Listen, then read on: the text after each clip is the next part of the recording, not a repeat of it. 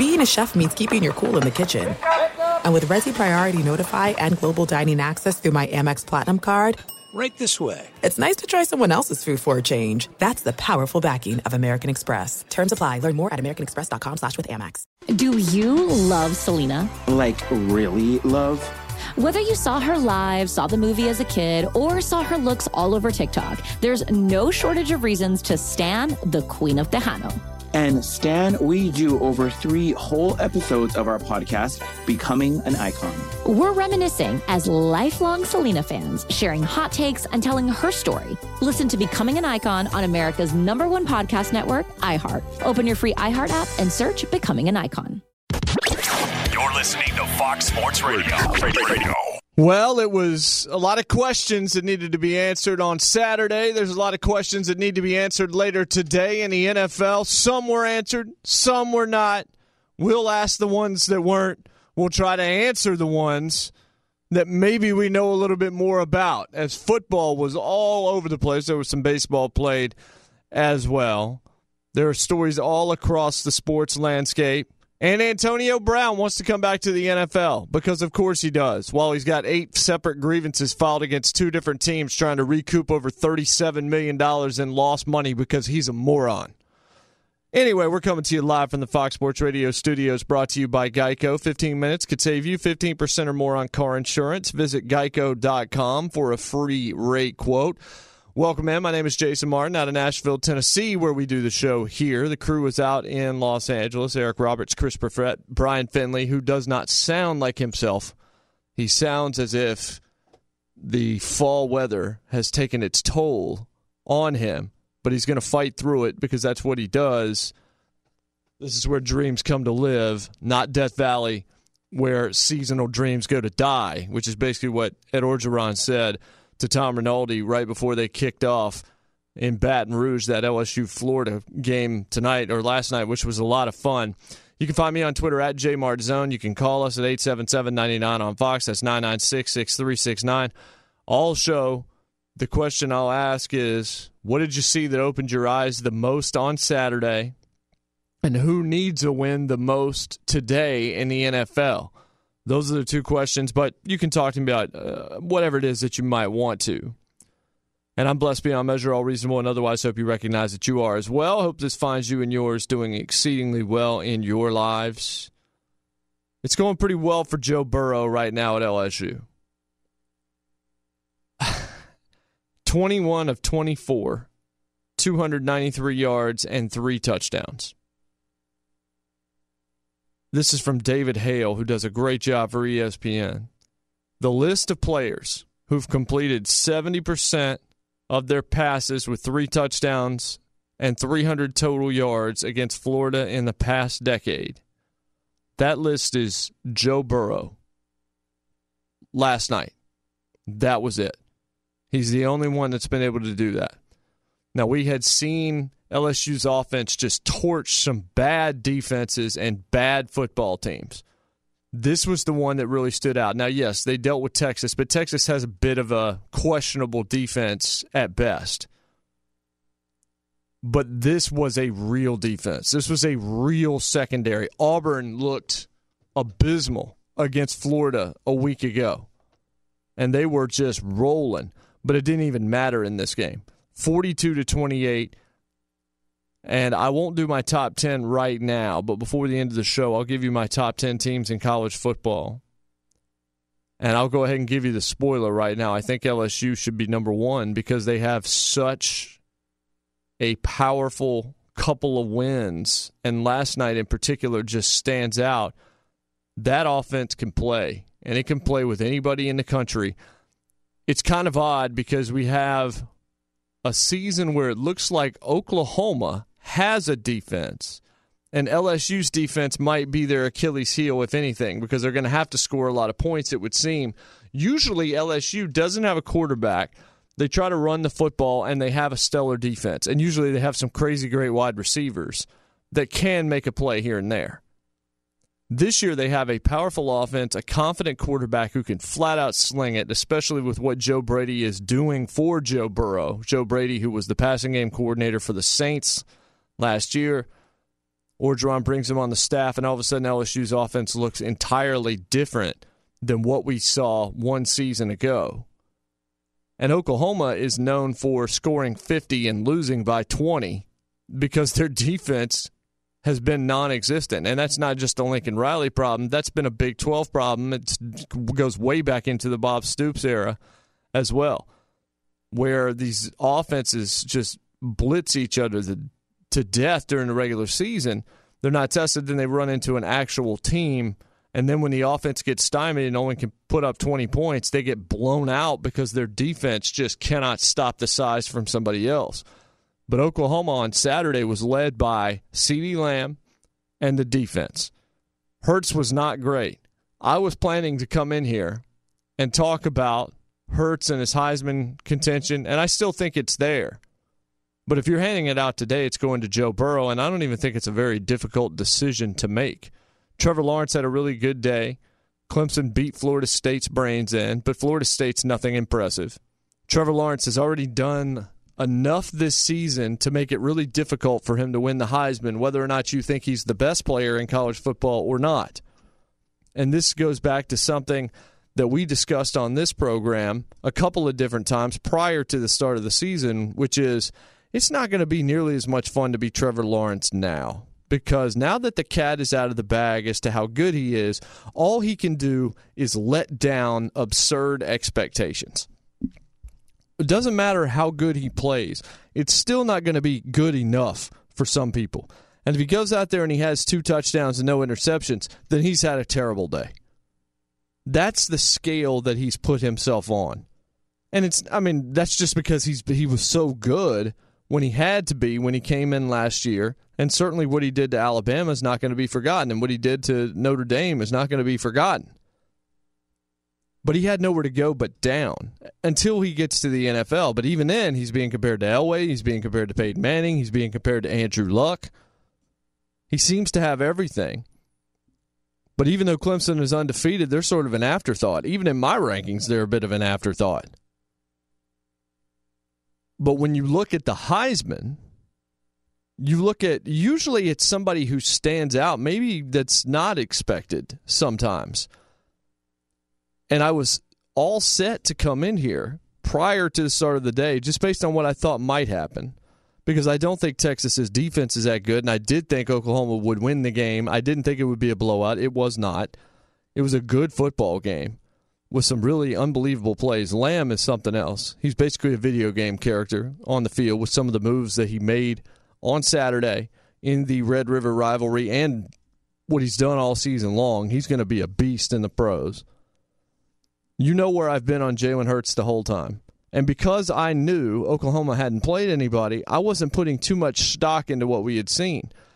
He played against Texas, and he wasn't great by any means on a night where Joe Burrow was unbelievable against an incredible defense, one that objectively as well as subjectively leaps off the page to you in terms of what they can do to opposing quarterbacks. Now, he was playing in friendly confines, and I was talking to my wife and saying, we've got to plan a trip on a Saturday night to go see LSU play at home, because I've never been in Death Valley for a night game, and I've heard that might be the best atmosphere in all of college football, especially for a big game. I've been to a lot of the bigger stadiums, but that's one that there were moments where you couldn't hear Fowler and Herb Street, or if you're listening on the radio, you couldn't hear the radio broadcasters because it was that loud. And so you ask Kyle Trask, the junior who finally gets his chance, and I thought played pretty well, to go into that. That was an awfully tough assignment for him. But Burrow just seems to have poise for miles and miles and miles, especially at home, because he was feeding off of that crowd. 42-28, putting up 40-plus points. And I think it's his 9th consecutive game now, Burrow, and this dates back to last season, where he's had 20 or more completions.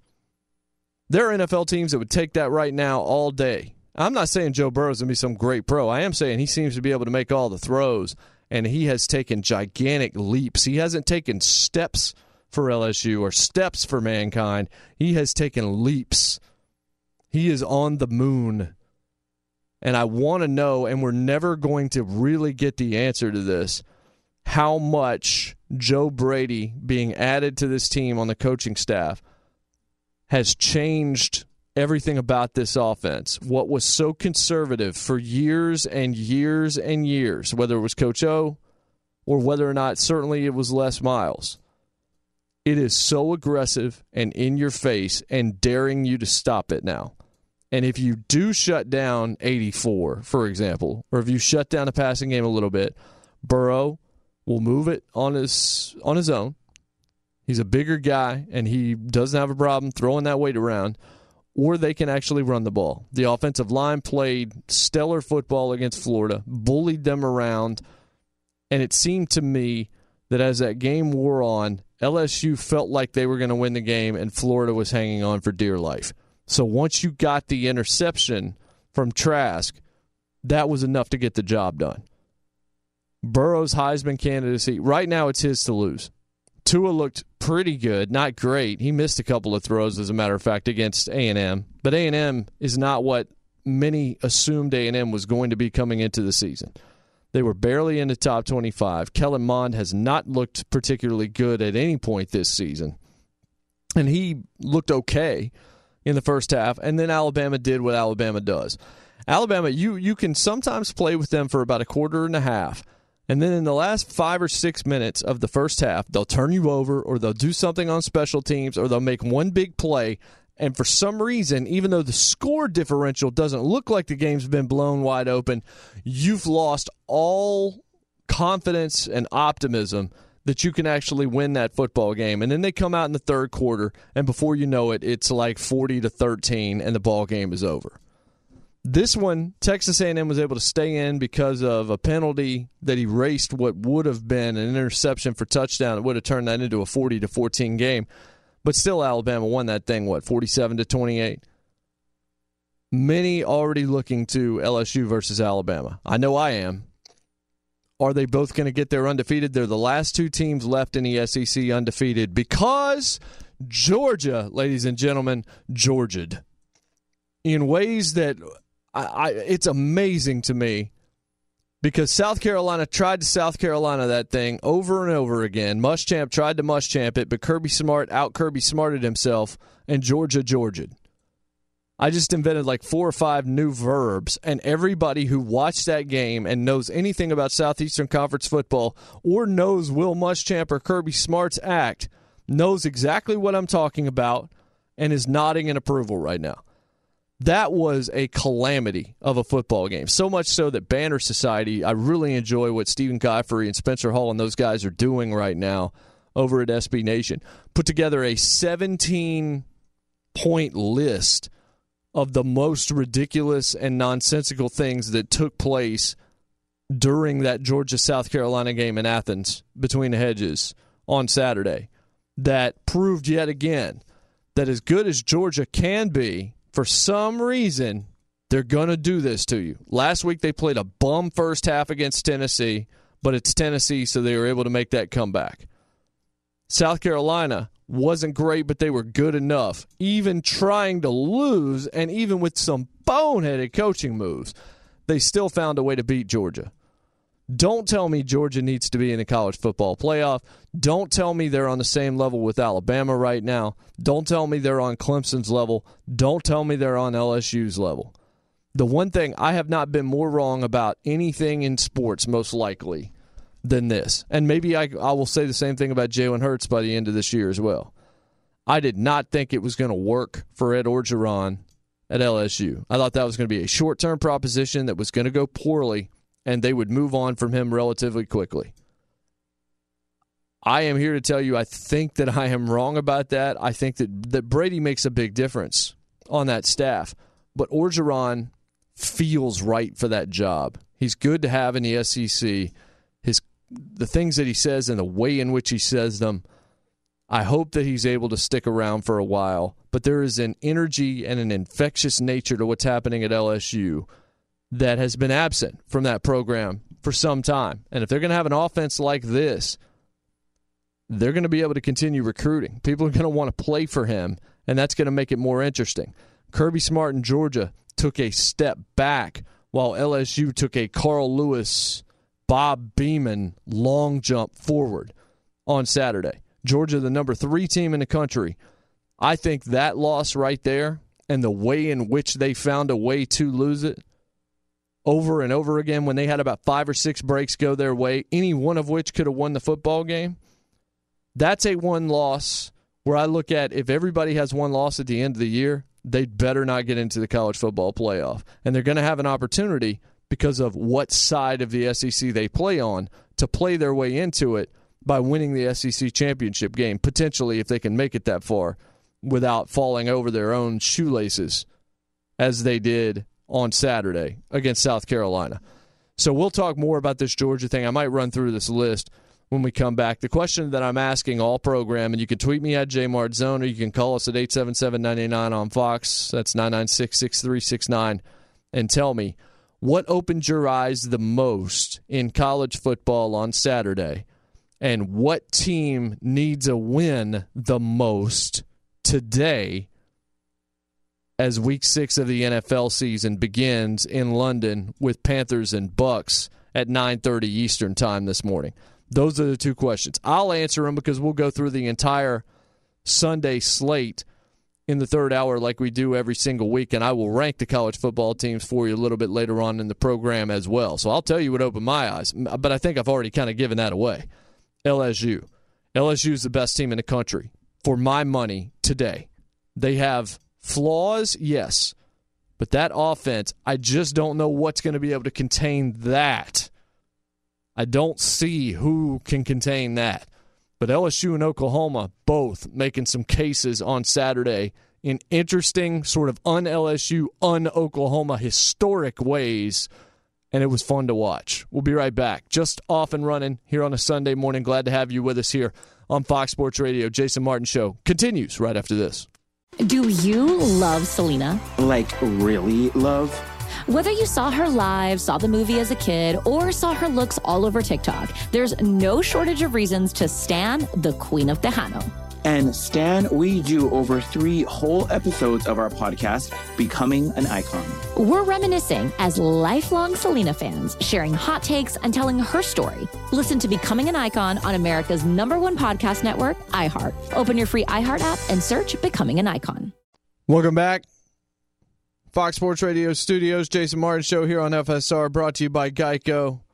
And if you want to hear something amazing, it's this. Discover matching. All the cash back you earn at the end of your first year automatically, and there is no limit to how much they're going to match. Millions of people a year getting their cash back matched. It is Discover Cashback Match. What are you waiting for? Learn more at discover.com/cashbackmatch. Little tool for you coming back. Have not heard that new album yet. Yeah, I was going to say I haven't listened to it either. Need to check that out sometime. Yeah, they had a moment for a little bit. I thought I think the 5th record, 10,000 Days, that's the one where I just kind of, I don't know, couldn't stick with it. But there was a time when it was really rolling. Lateral Us in particular, Undertow and Enema both really good. Yeah. But yeah, Lateral Us was something else. It really was. Joe Burrow was something else yesterday for LSU. Also, did you see Jalen Hurts go behind his back, spinning the ball to avoid a sack? I don't know that I'm going to be wrong about Jalen Hurts because there's still a lot of football left to be played. But the one thing that you can certainly say today is that Lincoln Riley, I mean, he's got a 3rd straight quarterback in a 3rd straight year and a different guy each time, at least in the conversation for the Heisman. Hurts is behind Joe Burrow right now. He might be behind Tua. I might still say it's Burrow and then it's Hurts, even though Jalen didn't look great against Texas on Saturday. He still made some plays. Riley's had to change what he does a little bit for OU because of Hurts' skill set and the skill set that he lacks to some degree. But he has thrown it a little bit better, and he's been asked to throw it a little bit more. And all of that is entertaining. And I know I haven't mentioned Jonathan Taylor of Wisconsin. He's ridiculous. but I don't think that it's going to go to anybody that's not a quarterback this year, especially with the 3 or 4 guys near the top that we already know about. I haven't mentioned Justin Fields either. Fields and the Buckeyes did not play on Saturday. That's really maybe the only reason I haven't mentioned them yet, because they've been as good as anybody in the country as well. Up top, you can make arguments for different teams as to who should be up top, but the team that you can no longer make that argument about is Georgia, because of whatever it was that Georgia felt the need to do against South Carolina. So 2 of the writers at the Banner Society put together a power ranking inside this game of 17 different points that all needed to be mentioned that were absurd about South Carolina and Georgia. I don't even know. I haven't read them all yet. Matter of fact, I just got this article because it just hit my email a couple of minutes ago. But one thing I want to talk about real quick, I know this is not like a Banner take exactly. What is up with Will Muschamp's glasses? This like grandfather act that he's doing. And he still had them like this in the post-game press conference. And I was waiting for them to fall off of his nose, because the nose pads, as they're called, that sort of hold them on the nose pads were like against the end of his nose, the very tip of his nose. His glasses were so low, he looked like he should be telling you where the L encyclopedia was in the reference section in a 1980 college library. And probably wearing a plaid skirt. What is this? I mean, you can wear whatever it is that you want. Now, I've already made my take before on visors. I don't know if I've ever done it on this show. Maybe I need to stop and actually do that right now. If you wear a visor, I believe you are a terrible person. There are a couple of exceptions, and college football coaches can often go into this. Dana Holgorsen, because of his hair, that lettuce needs to be out there for the world to see. And Steve Spurrier, I mean, they called him the visor, for crying out loud. The OBC, the old ball coach, he can rock that. Most people in daily life, and look, you might be a visor wearer, and yes, this is tongue-in-cheek and kind of a joke, kind of. So please don't take this personally. The one time that I did this in Nashville, people were actually upset about it because no one can take a joke anymore. But if you see like people walking around in daily life, and they are wearing visors, by and large, those are people you probably don't want to have a conversation with. And they're probably also the ones that have their sunglasses around their neck with croquis. There's a certain look to a visor. If you're on a golf course, you can wear a visor. If you're on the sidelines of a college football game, you can wear a visor. Outside of that, I would advise not doing it, because there is a Massengill container look that comes along with it, is the tactful way that I can say that.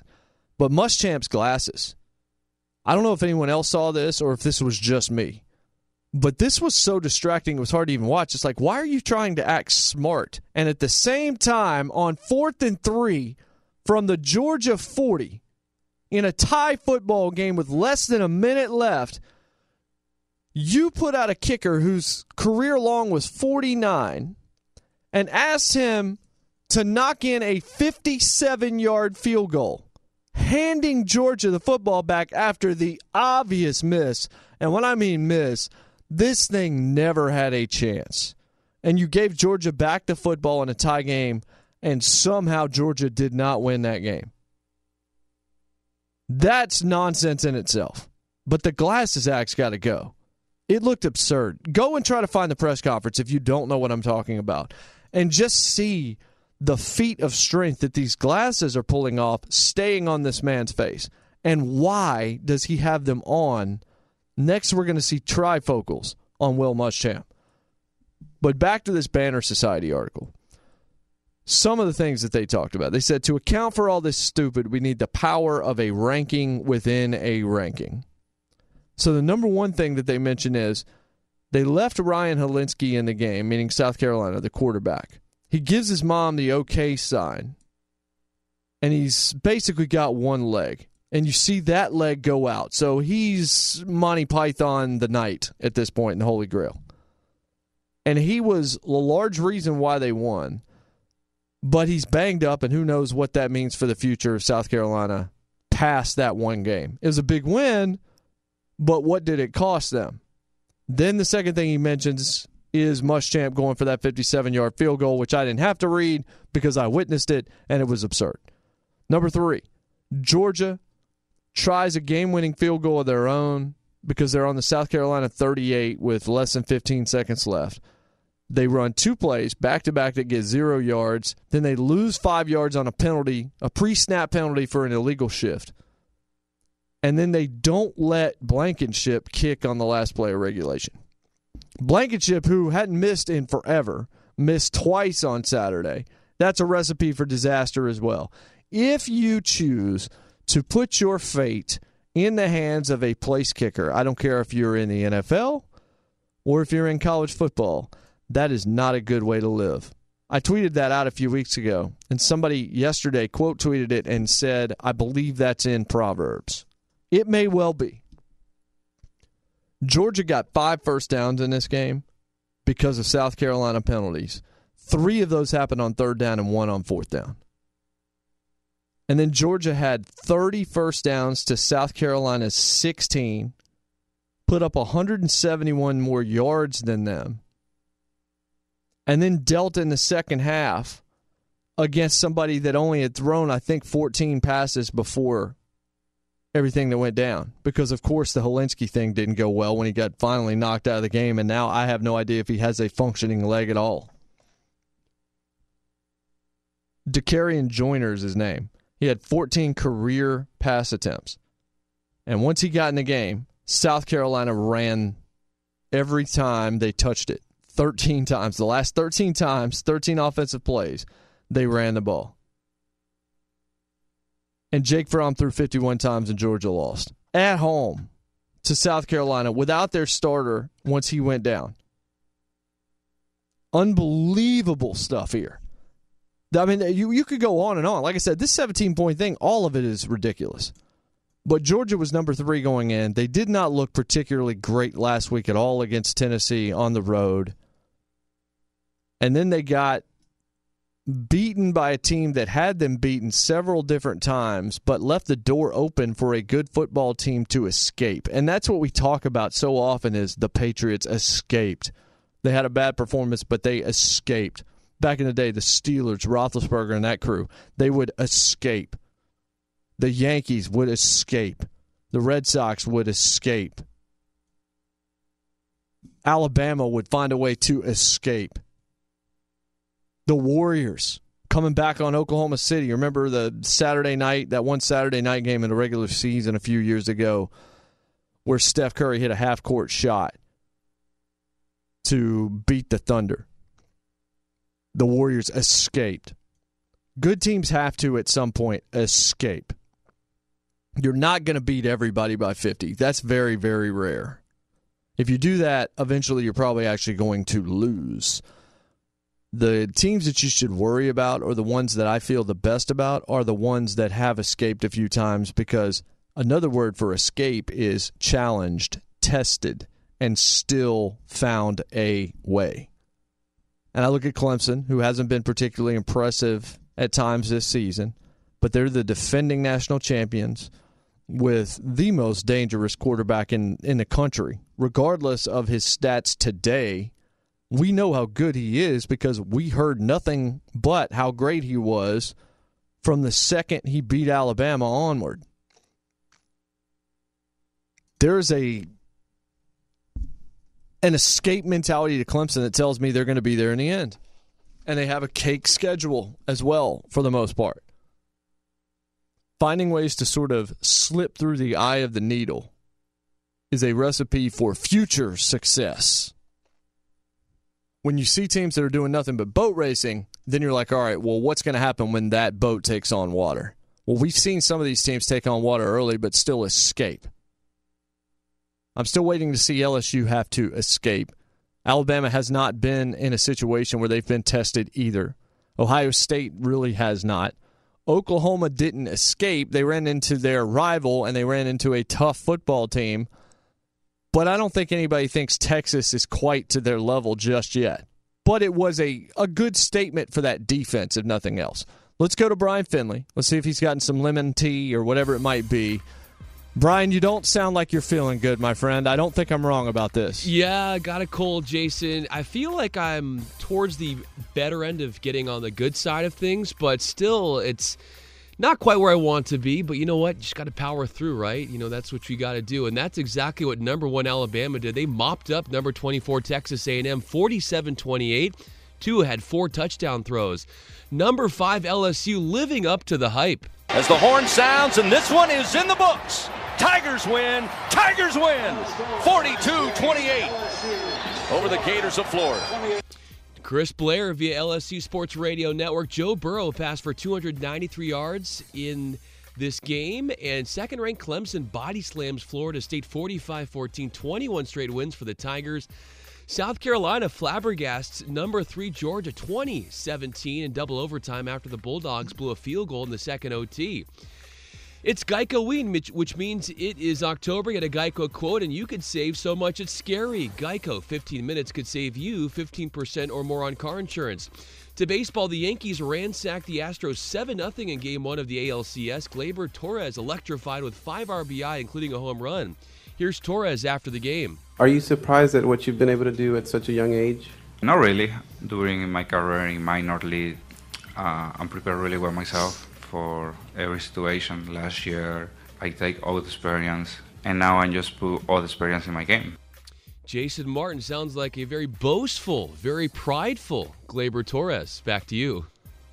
I guess he deserves to be. Sure. After that performance, 7-0, I really felt like Houston, if they got by us, Tampa Bay, that was who I had picked most of the year to win. I know that the L.A. crew out there, and I know not all of you are from L.A., but, I mean, the Dodgers are in the territory of, like, the Washington Capitals and all of these teams that just turn out to find a way not to get it done. How have they not at least won one World Series in this last handful of years when – a lot of people have said they're the best team year in and year out, and it seems to be a lot of it falls at the foot of Kershaw. Yeah. Over and over again.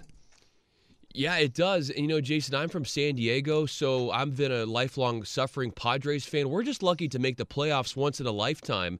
So for everybody in L.A. complaining, it's like if you only knew what it was like to be a Padres fan. Yeah, well, no kidding. I'm a Braves fan, Sure. And we saw what happened in Game 5 against the Cardinals, that 10-run first inning.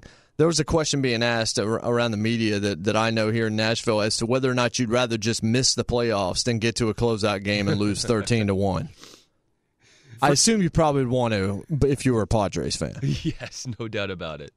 Yeah, welcome back. Go ahead. Who's talking? Oh, I'm sorry. You're good, Chris. You know, I just wanted to say for myself as a Tigers fan, like this did feel like kind of those early 2012, 2013 Tigers, where the Detroit Tigers, they had all that pitching prowess, but then like you ask them to work on the bullpen, and immediately what happens is they just give up a grand slam to Big Papi, and the game's over. So same kind of thing happened here. It really is wild. Like I mean, again, I'm not an LA guy, but I've been watching every other producer, and I think Eric Roberts here is declining to weigh in just because the pain is too real. I'm sitting here in a Bills sweatshirt. I'm just happy they didn't get to a third World Series and lose a third one, and then the Bills and the Dodgers comparisons would have started rolling out there. Yeah, you know what? Bills is another really good one to put out. I mean, I'm a Braves fan, and other than 95 when we finally beat the Indians, we had all of that pitching, and we had a good lineup around it, and we found a way not to win in like 3 straight World Series. That was tough. Bills fans feel that pain. So you're a Dodgers guy too, Eric? Yeah, I'm a huge Dodgers guy. So, but there's just something about a 106-win season and failing to launch, I guess you could say. So, but were you even surprised at this point? No. The way they were playing and the way games were trending, it just felt like everything was kind of hanging on a nail. They didn't have that dominance feel that they had through most of the year. And then it's come to a numbing feeling almost, where it's like if something's going to go wrong, it's going to go wrong. And it just always seems to happen to fall at the feet of Kershaw whether or not it's a questionable management call. I mean, there's neither here nor there. It just seems to always be coming out of Kershaw's hand when it goes over the fence at the wrong time. And so. when I watched Dodgers fans, and when Joe Kelly came out for that second inning, I saw every Dodgers fan on my timeline like, all right, this game is over. The season is over. We're all done. It's just not happening. Also, I'm surprised Dave Roberts has survived it. I know they've won a ton of games. Yeah, well, right. He's That's what I'm saying. Apart here. But he's the front office's guy, he does what they say. And in the past it was an analytics move, and this year he didn't do the gut move, and it seems like no matter the decision in the biggest stage, it's always the wrong one for the guy. So it just seems like eventually the coach would have to become the scapegoat. Yeah. Mm-hmm. Even if I know you win 106 games, but if you don't win the ones that matter at this time of year, those 106 really don't mean much at all. That's the thing. They've kind of adopted this. We're going to get into the playoffs by winning the division and winning the division every year. And, I mean, that's all cool and all. You get NL West division banners, but none of them say World Series, so... Yeah, exactly. And I don't know how many bites at the apple you're 7 in a row. 7 in a row. I'd trade all 7 of them for one World Series, that's for sure. I don't think any Dodger fan would disagree with that. By the way, let's get this in. Welcome back. We are here in the Fox Sports Radio studios. We're brought to you by Geico. It's easy to save 15% or more on car insurance with Geico. Go to geico.com or call 800-947-AUTO.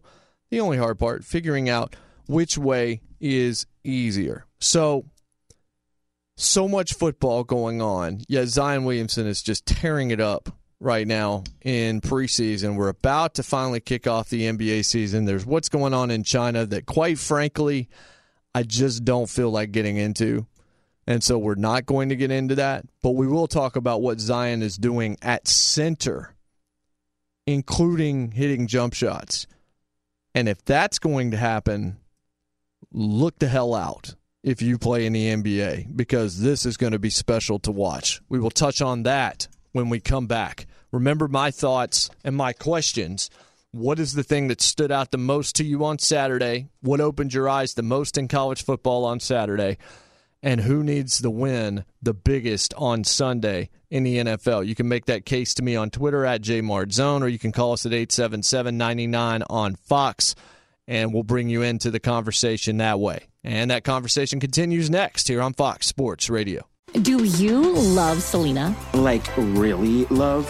Whether you saw her live, saw the movie as a kid, or saw her looks all over TikTok, there's no shortage of reasons to stan the Queen of Tejano.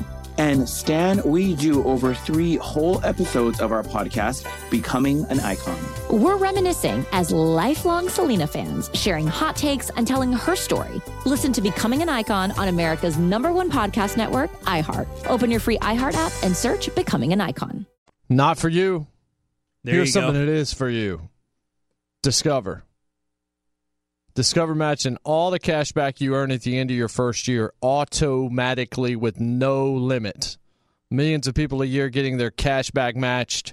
It's Discover Cashback Match. What are you waiting for? You can learn more right here. Discover.com/cashbackmatch. We're finishing up hour 1 of the Jason Martin Show here on Fox Sports Radio. I am Jay Martin. I'm on Twitter at JMartZone. You can find me there. Zion Williamson. 29 points on Wednesday against the Bulls. Preseason, yes. But 29 points on 12 of 13 from the floor. Had 4 assists and 4 rebounds. Remember, 12 of 13. 29 points. Pretty impressive. He did not play the fourth quarter. He did that in 27 minutes. And his speed looked absurd. It looked way more demonstrative and easy and clear to see than many of us anticipated on the NBA level.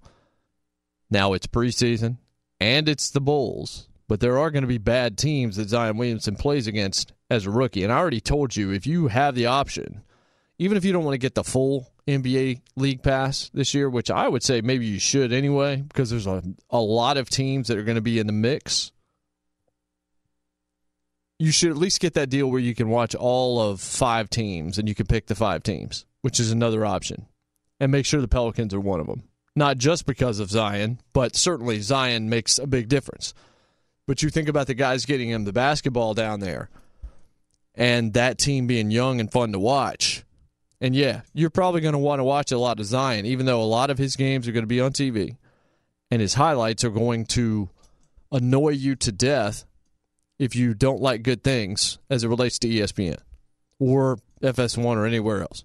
It's going to be everywhere. I mean, the Bulls tried to load up 4 different guys against him, and he blew past all of them to the deal. In college, he scored 75% of the time that he took shots basically inside of, 15 feet or so. Even though he's not taking threes, they're having to collapse on him and respect what he can do because of his efficiency inside the arc, and it creates opportunities for him to kick it out and get dudes wide open threes, including Frank Jackson, who hit a 3 because there were so many people coming after him, loading up to try and stop him, that Frank Jackson was just standing there eating a sandwich, waiting for a basketball to drain a 3. This is going to be really interesting. You know my take if you've listened to this show since its outset back in March. I believe Ja Morant is more built for what the NBA is today, and I think he has the potential to have the better career between the two. I also said I think both of them are Hall of Fame level players. Don't mistake what I'm saying as some kind of slight towards Zion Williamson. But what I'm seeing so far in the preseason, because of his size, it didn't blow your mind. But this is not a physical game anymore in the NBA the way that it was 20 and 30 years ago. The guys that would have been banging him around and clotheslining him can't do that anymore. It is a much more dainty brand of basketball than it used to be. So Zion's physicality is kind of unique, and I don't know exactly who is going to bully him around. But when you watch some of these clips from what he did on Wednesday, it's going to be interesting to see what changes and how they react to his tendencies and how they figure out what he's doing, watching film, and what these teams do to try and stop him. But he is must-see entertainment, maybe the most must-see. I think it might be Zion Williamson and what he does in his rookie season, and Patrick Mahomes and the Kansas City Chiefs are the two things that when they are playing, you should probably be paying attention. And the third on that list, in college football, it might be Joe Burrow and LSU. He's the Heisman front-runner. We'll talk more college football coming back. It's hour number 2. Jason Martin Show here on Fox Sports Radio. Glad to have you with us. Blessed to have you as a part of our audience here. The crew out in L.A., Chris, Eric, and Brian. The trifecta, they're spinning the dials radio style for me. Hat tip to Doc Thompson for that one. Our telephone number is 877-99 on Fox. That's 996-6369. My name is Jason Martin. I'm on Twitter at JMartZone. We're brought to you by Geico. 15 minutes could save you 15% or more on car insurance. Visit geico.com for a free rate quote. Talked a good bit of college football in that first hour. This is a great time of year.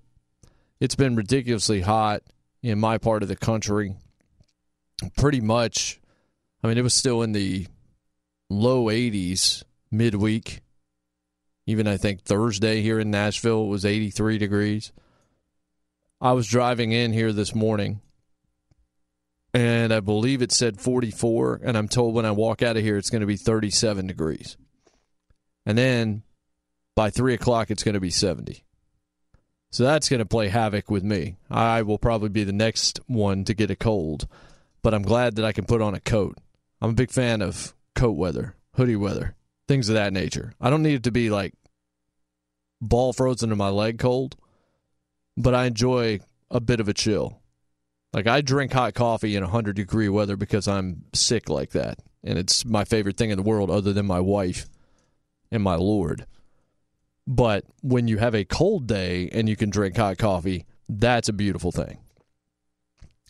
But I told you off the top of this show, I thought LSU was the number 1 team in the country right now because of the quality of their wins and they're undefeated and what they did to Florida and that defense. And the fact that Joe Burrow is on a list all his own in terms of the way in which he played against Florida secondary. No one else this decade has done that to the Florida defense, what Burrow did last night. But I want to do my top 10 here and go in reverse order the way that you usually would, David Letterman style, and tell you where I am and who I have ranked in my top 10. Now, this is flat out based on the same criteria that the AP or the coaches or anything like that would look at. I don't necessarily look at this and say this is the way it would go going for the college football playoff. And there's some of these guys that are going to knock each other out before we actually get to the nitty-gritty of it all and have to pull 4 teams from this group. But I looked at it, and I have one undefeated team lower ranked than a one-loss team. But outside of that, if you're not undefeated, you're not in my top 6. But the start of this, I'll start at number 10, and I've got the Auburn Tigers there. And the main reason I have Auburn there and not, for example, Texas is because I was more impressed with how they continued to fight last week when it was clear that they weren't going to be able to handle Florida's defense, and they had not seen anything like it. They're 5-1. I think you could have gone with Texas here, but I'm pretty worried about their defense against the top-flight opponents. And I think that as good as Sam Ehlinger is, that's still a team that could end up with 3 losses before the end of the season. So I've got them just outside. They entered the week 11, and they almost got into my top 10, even losing to Oklahoma. But I think I've still got them at 11. So that's my honorable mention, and Auburn is number 10. Number 9 is Florida, the team that beat Auburn last week and still gave it all they could. And even though Burrow had the kind of day that he did, and even though LSU rushed the ball the way that they did, Florida was still in that thing until the fourth quarter. And they had a guy out there in Kyle Trask who's barely even out of the gates as a starting quarterback, and he was making plays. This was a great football game in prime time last night. LSU's the better team, but losing to what I believe is the best team in the country, not in blowout fashion. That, to me, keeps you in the top 10. They dropped from 7 to 9 if you want to look at where they were compared to where they are. And then number 8, I've got Penn State. And Penn State is undefeated, and they beat Iowa on Saturday 17-12 in Iowa. It's not easy to play in Ames. Usually it gets ugly there just in terms of low scoring and weird things happening. It's a great atmosphere. And Iowa had a chance with a 2-point conversion to try and get this thing a little bit closer. Penn State did not look great in the game, but they are undefeated.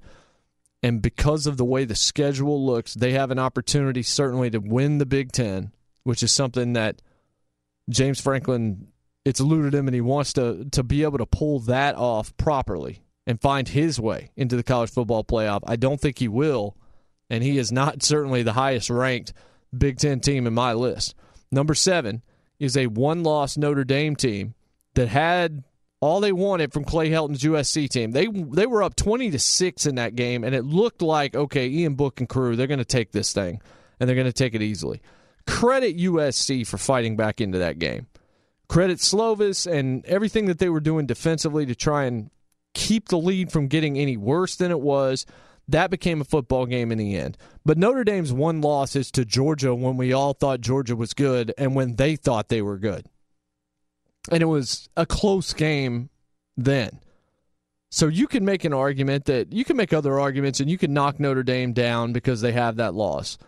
But I feel better about them right now than I do Penn State because I was more impressed with Notre Dame against SC than I was Penn State against Iowa. Even if you think Iowa's the better team, which they're a top 20 team, so I still thought Notre Dame is the team that I look at and say they're a little better right now than Penn State to me. Number 6 in the Big Ten is Wisconsin, led by Jonathan Taylor, who since November 1st of last year has 1,844 rushing yards, 26 total touchdowns, and has not lost a fumble. And Wisconsin just walked through the state of Michigan, just crushing the opponent today. We already know what they've done to Michigan and Michigan State. Just amazing. And they're always sort of in the mix. And they'll sometimes have like a down year, but then they're right back. And so here they are at 6-0, and they're number 6 in my list. Number 5 is the defending national champion Clemson Tigers. They're 6-0. What more can they do than beat the teams on their schedule? Well, they can beat them worse. Because even though I could easily see Clemson winning the national title this year, and I do think Trevor Lawrence is the most talented quarterback in the country, regardless of everything else that we are seeing right now, and he's the one that has the best pro career sitting in front of him by far, Clemson just hadn't been that impressive yet. they're going to get into the college football playoff unless they actually lose a game, which is unthinkable if you look at the rest of their schedule. And really their whole schedule all year long. But they've been in some nail-biters. North Carolina probably should have beaten them a couple of weeks ago. Then we'd be having a much different argument here. But even though they're the defending champions and have not lost a football game, they're 5 for me right now. I guess I'm basing this some on the eye test as well. Number 4, I've got Ohio State. They did not play on Saturday. Justin Fields has been incredible. That offense looks good. That defense looks outstanding. They might be the best team in the country. It's possible. You could certainly sell me on that argument. I've got them at 4 because I think the top 4 is just outstanding across the board. And I don't think Ohio State has been tested just enough. And so I want to see them against better competition before I'm willing to completely buy in. But what Ryan Day is doing and what Justin Fields is doing, you can't ask for more than that. So maybe you're going to look at me if you're an Ohio State fan and say, how dare you put us at 4? I understand. I feel your pain. I get it. Believe me, I've got them at 4. Number 3, I've got Oklahoma. Jalen Hurts, more human outside of that behind-the-back Harlem Globetrotters act that he pulled to avoid the sack on Saturday against Texas. But the defense is legit. That's something we did not necessarily expect coming into the season. New coordinator getting the job done. And if they've got a defense, then they've got a chance against anybody because we know they can score, and we know Lincoln Riley is the best offensive mind in college football, bar none. What he's done, and you can look at Mayfield and you can look at Kyler Murray, and we will be able to assess this even better in 5 or 6 years when we look at both of those two guys' pro careers. And maybe, I don't think Jalen Hurts is going to play much quarterback in the NFL, but who knows. But you're looking at a coach in college that has 3 straight different guys with looks at the Heisman, 2 of them that have won it, and a third that has a shot to win it. And the common denominator between those 3 guys is one guy, and it's Lincoln Riley. But I've got his football team at 3, even though they're undefeated, in a good performance as a team. And CeeDee Lamb, of course, is a beast. Number 2, I've got Alabama. They just haven't faced anybody that difficult yet. A&M, did anybody really expect that they were going to give them a game? They played with them for about a half. Tua might be number 2 right now on the Heisman list. Maybe he's number 3 on yours. We know who number 1 is, I think. At least if you don't agree with me on that, you would have to sell me on somebody else right now. But Tua has 4 wide receivers that all potentially are first-round draft picks and top 10 level receivers in the NFL. When you look at Ruggs, Waddle, and Judy in particular, it's unbelievable. Outrageous, the level of talent he has around him. Their defense is not the Bama defense that we are accustomed to seeing. So that's why I'll knock them down just a bit, because it's not that they're necessarily mortal, but you can beat that secondary down the field. They don't have like that dominant linebacker feel that we've seen, and they don't get after the quarterback quite as much. It's not because the skills are fading. They dealt with some injuries, and the talent's just not quite to the degree that because it's been so otherworldly for so long. I'm trying to be careful how I say this because it's not really a slight because anybody would take this defense. It's just not the Alabama defense you're used to seeing, and that leaves them a little bit more vulnerable. But they're undefeated, and they'll get a chance to beat the number 1 team on my list, which is LSU. Joe Burrow and Joe Brady, who comes over from the Saints, the passing coordinator for the Saints, leaves Drew Brees, comes to Joe Burrow, and all of a sudden Joe Burrow doing an awfully good Drew Brees impression. They're throwing the ball downfield. They're taking shots. They're running when they have to, and when they do, they're successful. The offensive line is blocking effectively, but we usually don't have a world in which LSU has a great quarterback. They win in spite of him, and they try to tell you on television, this is the year. Jordan Jefferson's going to get it done this year. And when he does, they're going to beat Alabama, and they're going to this, and they're going to that. And then it turns out they either win running the football or they win because of their defense. They are winning because of their offense and in spite, in some cases, of their defense. If they lose, it's going to be because the defense lets them down, which is kind of shocking based on what you expect from LSU. But this offense is prolific, to say the least.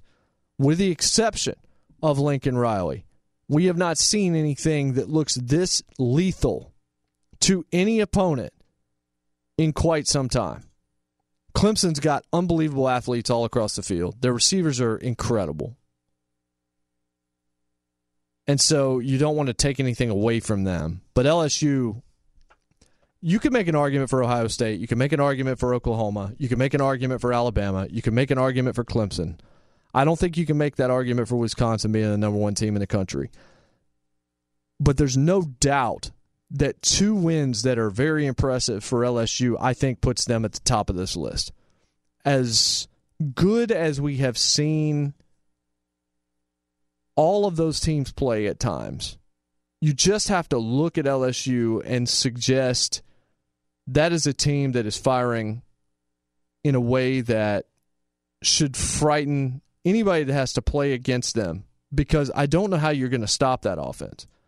I don't know what it is that you are supposed to do to them. Look at what they've done. They played Georgia Southern, 55-3. That's the first game of the season. They go to Texas. They play at Texas, and they win that game 45-38, but they put up 45. They have not had a game this year in which they have scored less than 40 points. Northwestern State, they put up 65. Vanderbilt might be the most embarrassing team in all of college football. They lost to UNLV, and I'm not talking about Anderson Hunt and Stacey Augmon and Larry Johnson. Grandmama was not on the field. This was a one-win UNLV team, just dreadful. Gave up 55 to Wyoming, and they drubbed Vanderbilt at home. Derek Mason, head coach at Vanderbilt, I tweeted, should have been relieved of his duties for his own sake as he was leaving the field. He is not a head coach, not at that level, and not at a school that has the difficulties that they do. But that is an inexcusable loss. But they lost 66-38 to LSU. Yeah, 38's a lot of points for LSU to give up to Vanderbilt, but they do have Keyshawn Vaughn, who's a great running back. Utah State 42-6, and then 42-28. So they go to Texas and win, and then they beat Florida at home under the lights, a number 7 rank. That's 2 top 10 wins, and everybody was watching that game last night. So that's why I've got them at number 1. They're going to have more tests. They've got Auburn coming up in a couple of weeks. Then they've got the matchup with Bama on November the 9th, which no doubt will be a primetime game on CBS, and it'll be in Tuscaloosa. So it's going to be loud, and it's going to be loud in the wrong direction for Burrow, and that's going to be where we're going to find out if LSU is ready to take that step or if they're on the doorstep, but they're still going to have that door slammed in their face. That is the one that you point to. I don't know what it is that you have scheduled in your life on November the 9th. Cancel it. Plan to stay home and watch that football game, because unlike the LSU-Bama games that were 9-6, this thing might be won 49-42. It is going to be as good an offensive showcase from 2 football teams as you're likely to see in an outstanding environment where the winner could easily be your national champion. And those are my top 2 teams in the country right now. Bama at 2, LSU at 1. So recapping quickly before we get to break. Auburn, 10. Florida, 9. Penn State, 8. Notre Dame, 7. Wisconsin, 6. And the top 5, defending champion Clemson, Ohio State, Oklahoma, Alabama, and LSU rounding out. That is my top 10 rankings. We will do that every single week on this show during the college football season to open hour number 2. Tell me where you disagree. Tweet me at JMartZone. Let me know, or call us at 877-99 on Fox. The question that I've said I'll take your answers to in any capacity or in any format throughout the show. Who opened your eyes the most on Saturday, and who needs a win the most in the NFL on Sunday? I've got my answer to that second question when we come back. A team that might actually miss the playoffs if they lose on Sunday. And it's not a team that I expected to be having this conversation about at this stage of the season. That is what we call a tease. And we'll be right back, right here. Jason Martin Show on Fox Sports Radio. Do you love Selena? Like, really love? Whether you saw her live, saw the movie as a kid, or saw her looks all over TikTok, there's no shortage of reasons to stan the Queen of Tejano. And Stan, we do over 3 whole episodes of our podcast, Becoming an Icon. We're reminiscing as lifelong Selena fans, sharing hot takes and telling her story. Listen to Becoming an Icon on America's #1 podcast network, iHeart. Open your free iHeart app and search Becoming an Icon. 7, Mary 3. Welcome back. Fox Sports Radio Studios brought to you by Geico. Geico's not cumbersome. Neither is Discover. They match all the cash back you earn at the end of your first year automatically. That's brand new, and it's amazing. And there's no limit to how much they'll match. Millions of people a year getting that cash back match. It's Discover Cash Back Match. I have no idea what you're waiting for. Learn more at the website, discover.com/cashbackmatch. The 2 questions that I've asked: who opened your eyes the most on Saturdays in college football, and who has the most to prove on Sunday? Who needs a win the most? And first, one correction. Had somebody tweet me during the break. I said Ames for Iowa. Ames is Iowa State. It's Iowa City for Iowa. My bad on that one. The team that I look at and say, man, do they ever need a win where they have a chance to miss the playoffs? Even though I think this is unthinkable that they would miss, it's the Rams. What a big game they have against the 49ers, the undefeated 49ers. And they're not going to have Todd Gurley, who they have ruled out in that game. Had a thigh contusion that came about in that loss to the Seahawks in Week 5 on Thursday night. And so Malcolm Brown's going to be in the game. And Darrell Henderson out of Memphis is going to be in the game as well. I believe that they might have, John Kelly, who played at Tennessee, who was a great college player, has been moved from the practice squad to the active roster. But you've got Aqib Talib, who's not playing. Clay Matthews broke his jaw, so he's out for a month. And then there's the guys that are on the field that aren't doing what you would expect. Aaron Donald has not had a sack in his last 2 games. Marcus Peters has been flat out bad. Mentally, just getting beaten and making bad decisions in the secondary for the Rams. But the problem for the Rams is they're 3rd in their own division behind an undefeated 49ers team. And that's why I'm talking about how big this game is, how badly they need this win in particular. And they've already lost to the Seahawks once. And these have been close games. If you remember before the season, we laid out how great they were in 1-score games last year and how things seemed to fall their way. They didn't deal with a terrible bout of injuries. Cooper Kupp was a big loss, but generally they were a healthy football team. And they had a lot of breaks go their way on the field late in games when they had to have it. This year it's kind of gone the opposite way, with the Seahawks beating them late and with the mistake against the Bucs. There are 2 losses in the way. Look, they start 3-0, and then they lose the last 2. The Tampa Bay one's the one where people just said, okay, well, maybe that's a fluke. And then the Seahawks, because Russell Wilson is such a winner, was enough to have people start questioning Jared Goff, even though that was his best performance maybe of the whole season. And he looked good in that game when you gave him time to throw. There are analytics out there that say that the 49ers this year, based on what you're seeing from them on the field, are one of the top 10 NFL teams of all time. To me, that's insanity. And you can't say that at this point in the season. But them being undefeated in the way in which they've done it, Kyle Shanahan has been masterful in what he's done. And Garoppolo has done what he needed to do. The defense has played well. George Kittle, who was hurt, I think I just saw Ian Rappaport say he's going to play today in this game. But the Rams have to find a way to win this game. And usually when you lose in the Super Bowl, there's a bit of a hangover, and a lot of those teams don't ever make it back and things like this. But the 49ers are number one right now in DVOA, which is the stat that matters all the way across, defense adjusted value over average. They have had a very easy schedule. And the Rams are 17th right now in the same ranking. We're only barely past the quarter pole of the season. I guess we're closer to a third of the season, and then when we get through 6 games, we will be past that point. This is basically a pick'em game, as it's a 3-point spread right now. I'm not a gambling guy. I don't talk gambling. Straight Out of Vegas handles that, and a lot of other shows here on Fox talk about it. It's just not really my bag. But there are a couple of games on this slate today. Not across the board. There's some dogs. There's some that probably don't have your interest. But there are a few that are almost must-see. Rams-Niners is must-see because the Rams need to win, because if they fall to 3-3,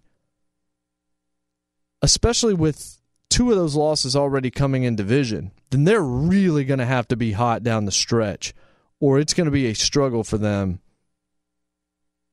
to actually make the postseason. I'm not going to predict that if they lose this game, they're going to miss the postseason. I'm saying they need to win this game, though. They go from here to Atlanta. Atlanta increasingly looks like a bad football team. I think I got that one wrong.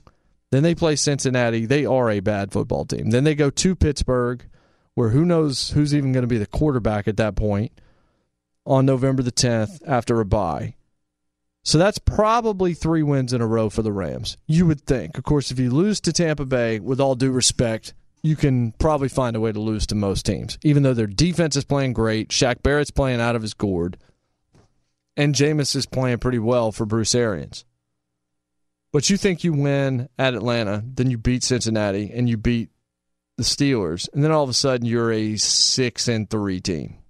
But you just still have those 2 losses in division. Then you play against Chicago. We'll see. We know what that defense is capable of doing. We also know what that offense might not be capable of doing. Baltimore. Those are 2 tough ball games against teams some would say are both going to be in the playoffs. I've said I think the Bears will miss. Then you go to Arizona, division game you should win. Then you get the rematch with the Seahawks. Then you go to Dallas, to San Francisco, and then you finish up against Arizona. 3 of your last 4. Seattle, at Dallas, at San Francisco.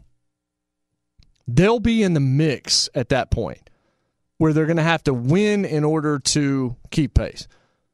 The Niners might be a mirage. Maybe they're about to come down to earth. But if they don't, and the Seahawks could be a mirage as well, but you can't fall too far behind, and you can't continue to lose division games, and you have to just change the momentum. And with Gurley not playing in this game, yeesh. So George Kittle, here's the update on Kittle. Groin injury left him questionable. He's expected to play. They're not sure how much he's going to be able to play or whether or not he can finish the game. 49ers go from at Rams, okay? Let's even say they lose the game and they go to 4-1. Then they go at Washington, win. Versus Carolina, probably a win. At Arizona, win. Versus Seahawks, that'll be a good ball game. Then they get the Cardinals again. They get 2 or 3 weeks in a row they play Arizona. They probably win those games. Then it gets tougher for them. Versus Green Bay, okay. At Baltimore, at New Orleans. By that point, maybe Breeze is back. Versus Atlanta, Then they play the Rams and the Seahawks to end the season.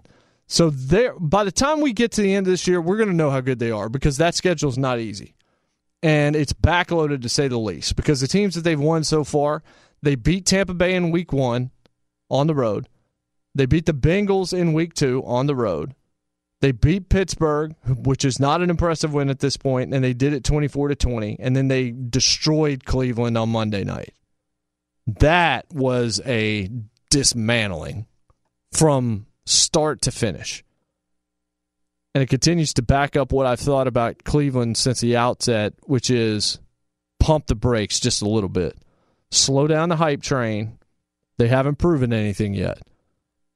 And what we saw from Baker Mayfield, I saw some people tweeting, yeah, Baker needs to get back to playing like the franchise quarterback he was last year. The franchise quarterback he was last year, or the pretty good rookie quarterback that he was last year? He looked like he was on the verge of maybe being that guy, but you don't want to christen him too early. What he did last year, if that's his ceiling, that's kind of average for a number 1 overall pick at quarterback. You hope that's not his ceiling if you're a Cleveland fan, would be my thought. And today you're playing against Seattle. That's a defense that's not great, but it's Russell Wilson. At least you get him at home. But that's tough going back-to-back against the Niners and Seattle. But the answer to my question, who needs to win the most today? It's the Rams. Them falling to 3-3 with back-to-back division losses and a loss to Tampa Bay. I don't know what it means for the mindset of Jared Goff, but it would just mean that the bloom is off the rose as it relates to the Rams being some kind of dominant force that's far and beyond past all these other people. You got teams that made hires based on the head coach of the Rams, and the coaches that they have now knew him or worked with him for 5 seconds or had his number in their cell phone.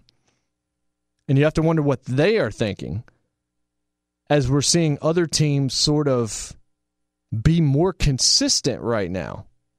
I'm not saying Sean McVay's not great. He is. And there have been some things that have gone wrong. Zuerlein makes a kick. We might be having a different argument right now.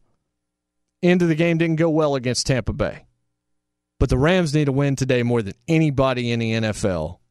And it should be a whale of a football game with the Niners. If the Niners blow them out, that's going to be a pretty big statement win coming off what we saw on Monday against the Browns. Let's go out to L.A. He's got statements. He's Brian Finley. Let's find out the latest in the world of sports. B? Thank you so much, Jason. A bevy of college football games from Saturday kicking off in prime time. 5th-ranked LSU making a case as the top team in the nation after stifling 7th-ranked Florida 42-28. Tigers quarterback Joe Burrow slung for nearly 300 yards along with 3 scores. Meanwhile, 9th-ranked Notre Dame encountered nemesis USC. There's the snap, there's the knee, and Notre Dame will move to 5-1. The 91st meeting between USC and Notre Dame goes the way of the Irish. Victory, Notre Dame. Paul Burmeister via Learfield IMG College on the call as the Irish win at 30-27, while 10th-ranked Penn State outfoxes number 17 Iowa 17-12. Nittany Lions running back Noah Cain bolted for a score in the fourth quarter. 14th-ranked Boise State throttles Hawaii 59-37. Broncos freshman quarterback Hank Bachmeier left the game in the second quarter with an apparent injury. Hey, online car shopping can be confusing, but not anymore with True Price from True Car. Now you can know the exact price you'll pay for your next car, so visit True Car to enjoy a more confident car buying experience. And in the NFL, Chargers have greenlit Hunter Henry for today's contest against the Steelers despite a knee issue, that according to ESPN. And the Cardinals, their running back David Johnson is going to play through a back injury today against the Falcons. Back to Jason Martin in the Geico Fox Sports Studios. Thanks, Brian. Welcome back to those Fox Sports Radio studios brought to you by Geico. It's easy to save 15% or more on car insurance with Geico. Go to geico.com or call 800-947-AUTO. The only hard part, figuring out which way is easier. I kind of want to talk about horns down because of how ridiculous it is. It's mocking the hook 'em horns gesture. And Texas balked at it and said it's unsportsmanlike. And the Big 12 said it's going to be penalized like other celebrations. They said that before the season. Lincoln Riley tells the Sooners before the game against Texas today, don't do the horns down during the game. And as soon as the thing was over, they were free to do it. I want to see Texas lose every single game they play simply because of their reaction to horns down. I don't know how you can take a taunt so personally. When you create hook 'em horns, when you create a taunt, you should expect to have it mocked by your rivals. Just like you probably had an unflattering nickname when you were growing up. Or if your name happened to rhyme with something unfortunate, then that's probably something you had to live with as a kid. The idea that that is unsportsmanlike to the idea of ejections or penalties or anything to that degree is preposterous. You can better believe if your high school had some kind of a taunt or a chant, when you get beat, someone's going to turn that chant into a mockery. That's just part of it, man. The insults that you share, your mama jokes maybe that you used to tell with your friends, maybe that's showing my age. That might not be a thing anymore. It was definitely a thing when I was growing up. My best friends are probably the ones that I dug at the most and got dug at the most. That was just sort of part of it. Now, I'm not saying this is all in good fun between people that play against Texas and the Longhorns, but who cares? They're just turning your taunt upside down.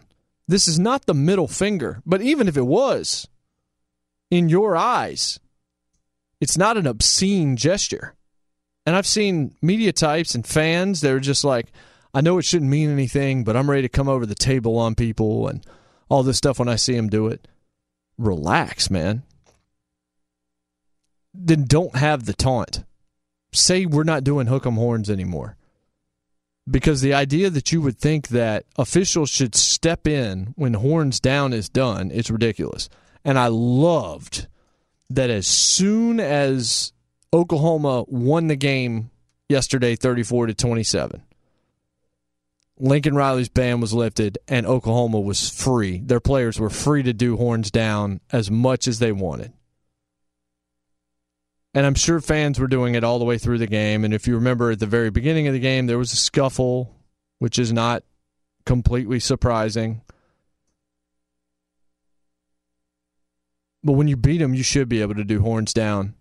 And even during the game, you should be able to do horns down because we're adults, right? Everybody in that game was over 18 years of age. But even 15-year-olds should be able to do horns down if they're on the field. This is childish by Texas. When I first read this story months back, I rolled my eyes. It continues to get worse that they keep whining about this. Grow up or lose every game. If I had my way, you would lose every game until you grew the heck up as it related to this. It is a taunt. Stop taunting it. Stop throwing that sign.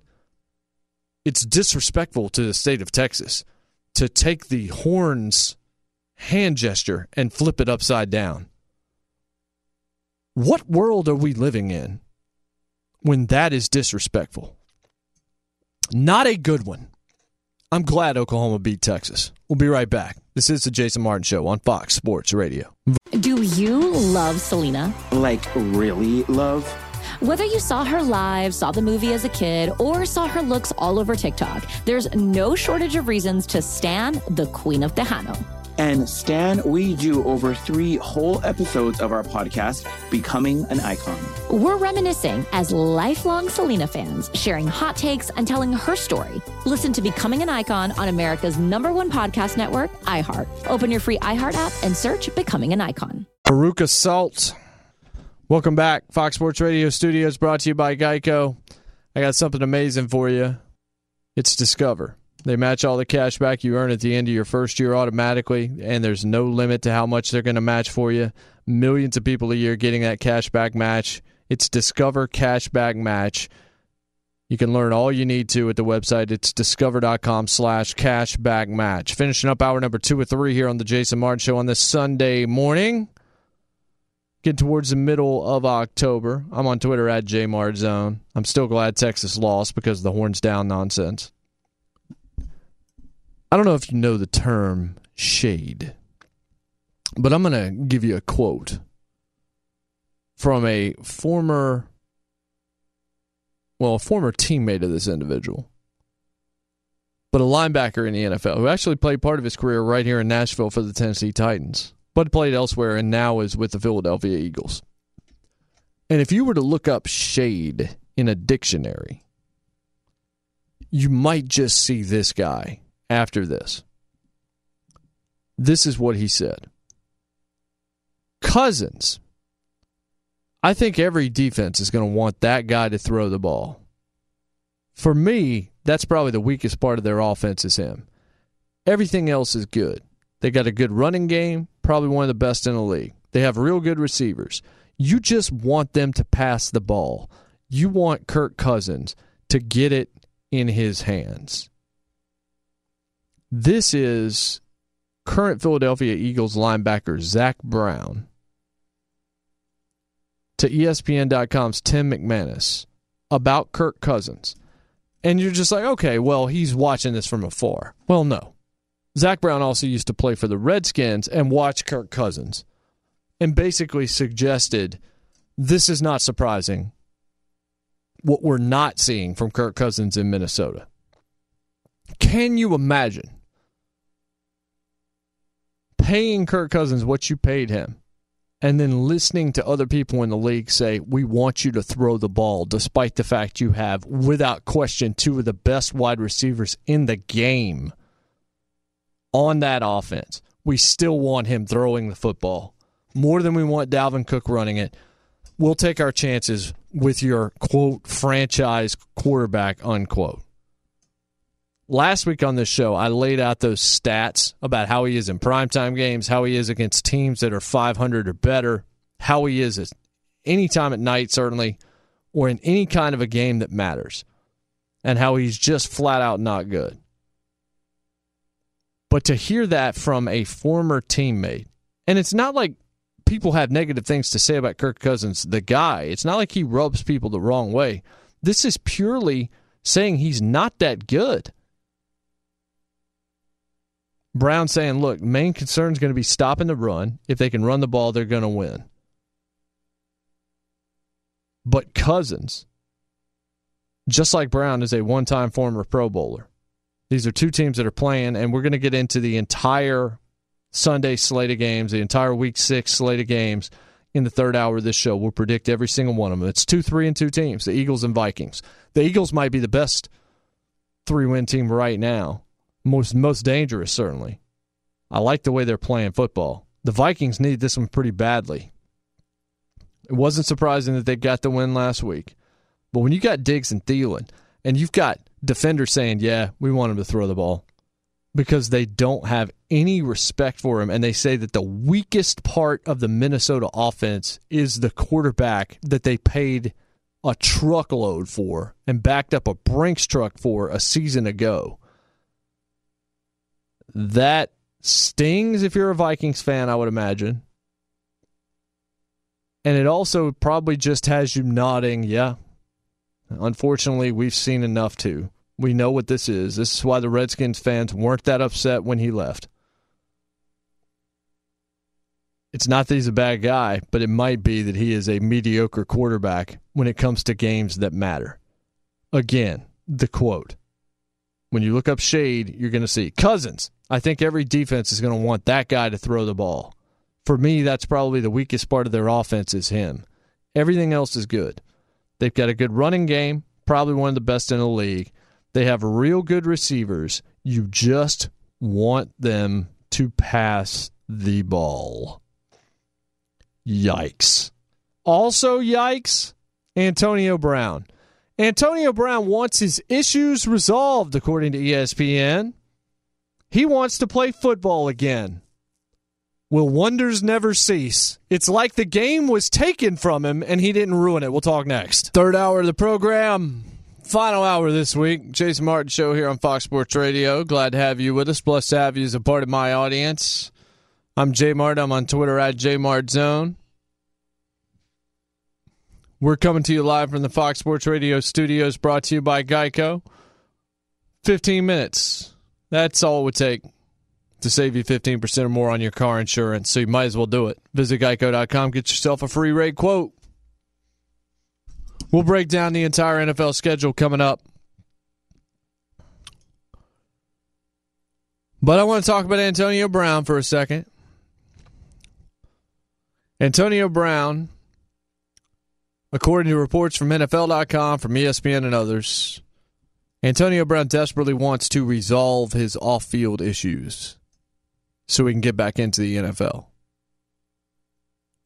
Now, some of these issues that he's referring to are these in particular is the lawsuit from his former trainer about the sexual assault allegations, the accusations of sexual misconduct at his home by an artist a couple of years ago as well. The NFL to this point has not actually sat down and interviewed Antonio Brown about this.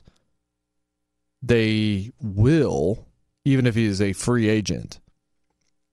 He's not on the commissioner's exempt list. But that could change, and no teams have taken a chance on him at this point. We had heard a couple of days ago he would love to be a Patriot again. He misses playing for the Patriots. He really wants them to contact him. He's played in one game. He played against Miami. And he caught a touchdown in that game, and that's it. He's also filed not one, not two, but 8 grievances against the Raiders and Patriots, trying to recover $39.7 million in lost salary, lost bonuses, and lost guaranteed money. Remember back on September 22nd, he said he won't be playing in the NFL. Pretty much, again, not anymore. And then Drew Rosenhaus a couple days later came out and said, yeah, he still kind of wants to keep playing. And he doesn't want to be in the XFL. I'm on record as saying Vince McMahon should announce that Antonio Brown's going to have a live microphone on Friday night on Fox. I thought this should have been the start of Raw or start of SmackDown on Fox. Just say, yep, he's got a live microphone to say whatever it is that he wants. There's, 7-second delay or whatever if he says some things that are inappropriate. But the whole world would have tuned in to listen to that. Maybe for the car wreck factor, or maybe because, we're drawn to this. There would have been a rubberneck syndrome, to be sure here. But I love that Antonio Brown just says he wants to play football again. I'm not rooting against Antonio Brown, but it drives me insane that he just wants to play ball again. How many opportunities? How hard was it for the game to be taken away from Antonio Brown? Think about this for a second. How great he was. His stats on the front of Madden. Didn't win a Super Bowl, but did almost everything else you could possibly ask a wide receiver to do. Consistently the best receiver in the league for almost half a decade. And still probably is if he's on the field. Or right there. That guy found a way to make himself untenable for NFL franchises that exist to win in order for people to keep jobs. Think about all the bad teams in this league. None of them are calling AB at this point. His benefits were gigantic. So how big did his blemishes have to be to keep him out of the NFL? When he says, I just want to play ball again, the game was not taken from you, buddy. You nuked that thing. It's almost impossible at your skill level to have found a way to toxicify yourself to the extent that you can't get a job in the NFL. Or that the NFL is warning teams, yeah, he could be put on the commissioner's exempt list. But you found a way. Not just with the stuff with these allegations, which may or may not be true. What we know is true is the nonsense that was pulled in Oakland in front of cameras on HBO. The nonsense that was pulled all over the place to get you out of Pittsburgh to begin with, to get you to Oakland. Then you wanted out of Oakland. You went to New England, and then things surfaced, and then you were booted off of that squad. Seriously, stop and think about this. What he did has made it so people can't have them on, or can't have him on their football team at current. At his skill level, his skill set, his ability, how hard he works in practice, how he runs routes, his hands, his speed, his ability. He did not, well, we don't know. Maybe he did commit some serious crimes. We're unaware if those things are true right now.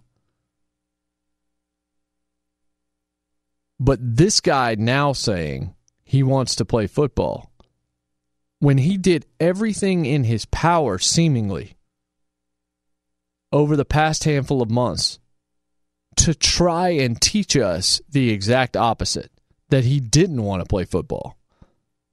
Oakland gave him chance after chance after chance. Gruden looked like a fool. Gruden looked like a moron. Mayock looked like a simpleton. He looked like a ninny. And they still were trying to back Antonio Brown because of how talented he was. And finally, they let him go, and he puts out that video celebrating that he was freed. Remember, he was freed? Then he signed with the Patriots. He played one game, and then he was done. I still have not seen Antonio Brown come out and say, man, I did some things that I really regret, and I'm sorry. Ever. I don't know if all he's surrounded by are yes men, but I tend to think that is the truth. I don't know. I would love to know the conversations he's had with Drew Rosenhaus. Rosenhaus's job is to represent his client to the best of his ability, to paint him in the best light no matter what, even if he doesn't believe some of the things that he's saying. But I wonder if he's actually told Antonio Brown what he really thinks of the damage Brown has done to his legacy and to his ability to make a living playing football in 2019. Or if he's just said, yeah, and just agreed with everything AB has said.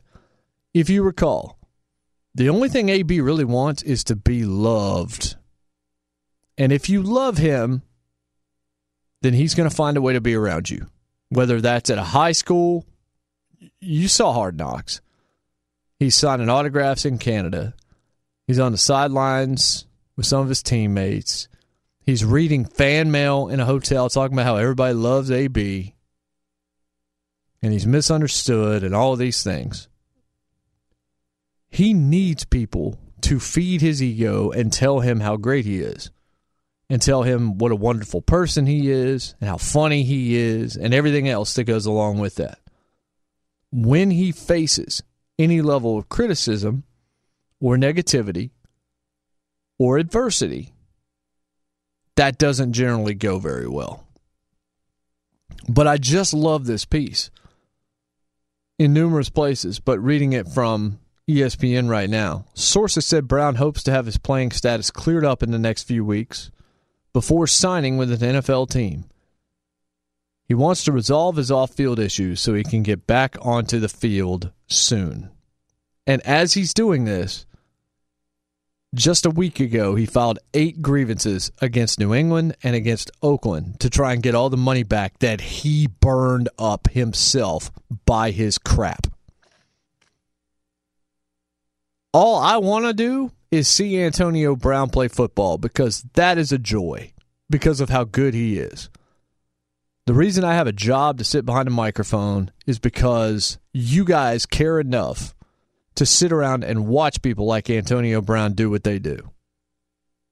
And we can put up with an awful lot, probably more than we should in some instances, because at the end of the day, entertainers don't have to be role models and often shouldn't be.